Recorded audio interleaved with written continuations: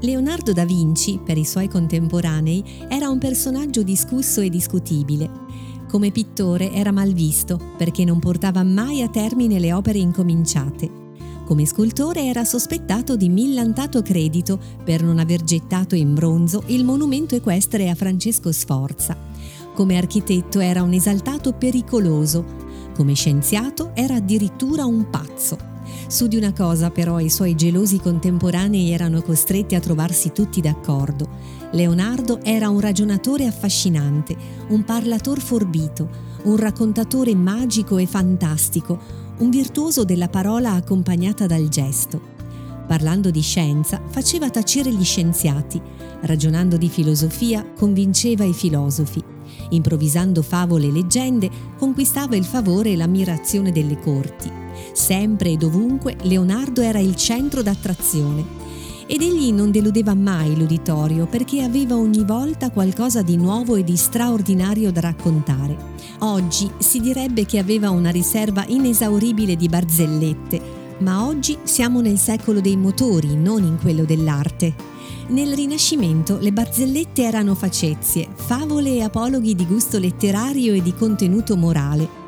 Il Rinascimento, infatti, aveva riscoperto da poco il tesoro del mondo classico e le favole e le leggende di Leonardo, con un anticipo di 2 secoli su quelle di La Fontaine, si riallacciavano idealmente alla sorgente di Esopo e di Fedro, di Plinio e dei bestiari medievali.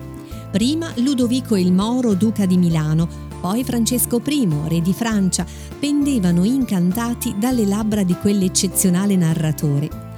Era Leonardo di bella persona, proporzionata, graziata et bello aspetto, scriveva un anonimo del tempo. Portava un pitocco rosato, corto sino al ginocchio, che allora s'usavano i vestiti lunghi. Aveva sino a mezzo il petto una bella capellaia et inanellata et ben composta.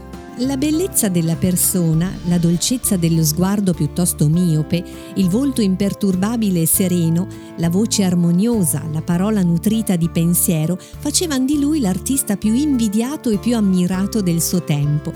Le sue favole passavano rapidamente di bocca in bocca, con le inevitabili varianti della ripetizione orale, e inutilmente i maligni ne ricercavano le fonti sui testi tradizionali. Tranne poche eccezioni, esse erano quasi tutte farina del suo sacco. Leonardo, per non dimenticarle, aveva l'abitudine di prenderne nota su quei libretti tascabili che poi, riuniti insieme dai posteri, diventarono i famosi codici. Le registrava in forma succinta, quasi telegrafica, con la sua misteriosa scrittura alla rovescia che andava da destra a sinistra.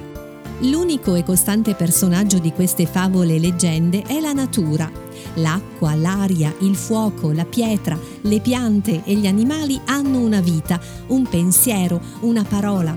L'uomo invece vi compare ed agisce come strumento inconsapevole del fato, la cui azione, cieca e inarrestabile, distrugge spesso vinti e vincitori. L'uomo è il guastatore d'ogni cosa creata, scrisse Leonardo nel libro delle profezie, e mai come oggi, nella lunga storia del nostro pianeta, una sentenza è stata più vera e più tragicamente attuale.